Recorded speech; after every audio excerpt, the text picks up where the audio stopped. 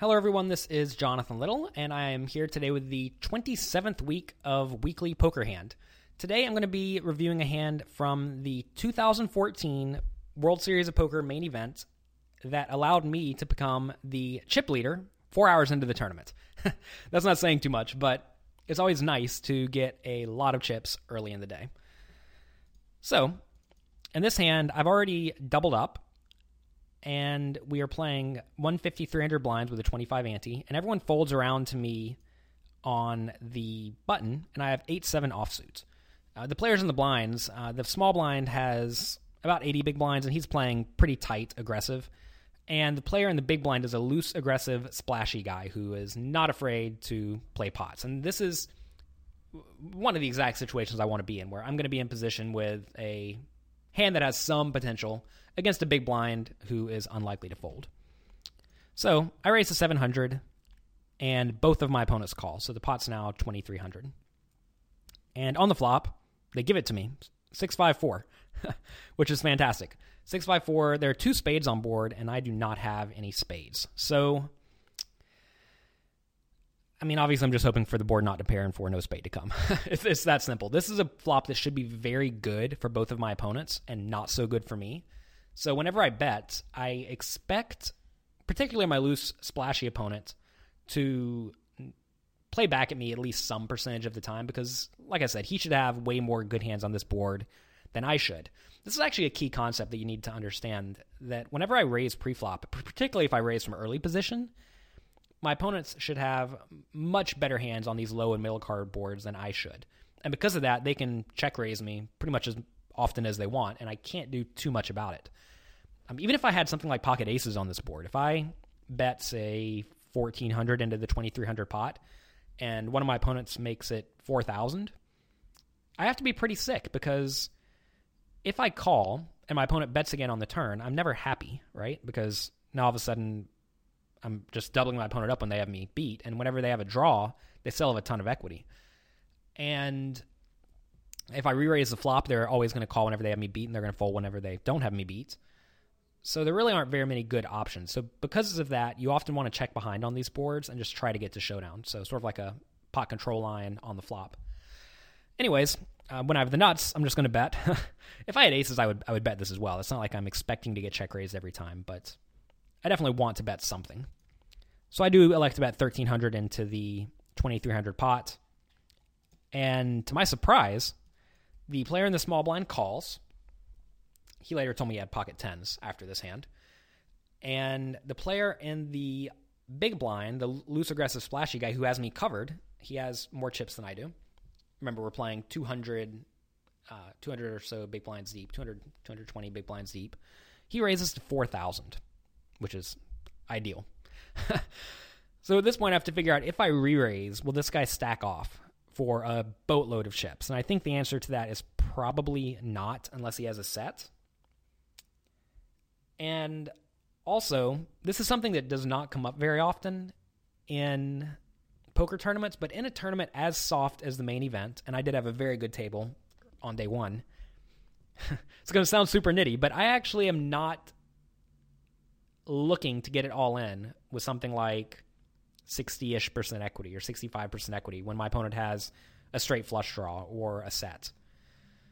And instead, what I plan to do is to call, and if the board does run out poorly for me, I'm going to be able to get away from my hand. And if the board does not run out poorly for me, I still expect to be able to win a ton of chips. So there are very few tournaments where I think that is the ideal strategy, because usually you can't get your money in much better than as a 60% favorite. A lot of people think they can, but in reality, against a range, you just cannot do that. So this is a pretty great spot, but I'm a little bit more inclined, especially in very soft tournaments like the main event, or say an online tournament like an online, the bigger 55 or something on PokerStars that has a boatload of people but is still relatively deep stacked. I'm not really trying to blast my money in early in the tournaments, because I don't want to allow one hand to make me go broke. That's what it amounts to. I'm more so looking to try to get money in good, but at the same time avoid any individual hand that can make me go broke. So yeah, I think that calling is going to be the best play in this spot, because, like I said, I'm not a huge fan of getting it all in. I mean, of course, if my opponent wants to, if we just had to get it all in, I'd be fine with that. But I think that a better line that's going to allow me to survive the tournament, even if I lose this hand, and also allow me to extract additional value when my opponent is bluffing or whenever he has like ace-6 or pocket nines or something like that, I think calling is going to lead to a much better situation. So those two things combined, I think, make this a pretty good spot to call.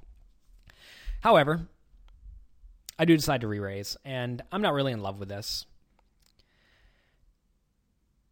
You know, if I'm really convinced my opponent has a good hand and he's not going to fold ever, I'm okay with re-raising, mainly because we're so deep. I mean, really, you could go either way. I'm not in love with this. I think that this allows my opponent to get off the hook whenever he's bluffing. So this is one of these spots where I'm probably going to call most of the time, but I'm okay with raising. I guess I should make that clear. It's not like I hate raising or anything like that. You're going to find that quite often there are two reasonably good plays, and if you pick one or one of the two, you're going to be fine. And this is a spot where I think re-raising to a reasonably large size that will hopefully convince my opponent that I have an overpair, that's going to be good, or calling is going to be good. I don't think a small re-raise is ideal, because then if my opponent does have a draw, I'm completely pricing him in. And it looks like I also have a very good hand because I'm trying to price him in, and that's not what I want to do. And I also think a humongous re-raise to something like 25K, I think that would also be very bad, because then my opponent is going to only call when he has a very premium hand. And I don't think it's too likely my opponent has exactly a set or a straight already. So anyways, 12,300, I make it. Small blind folds his pocket tens easily, and the big blind splashy player calls. So now, the turn's a jack, an offsuit jack, which is perfect.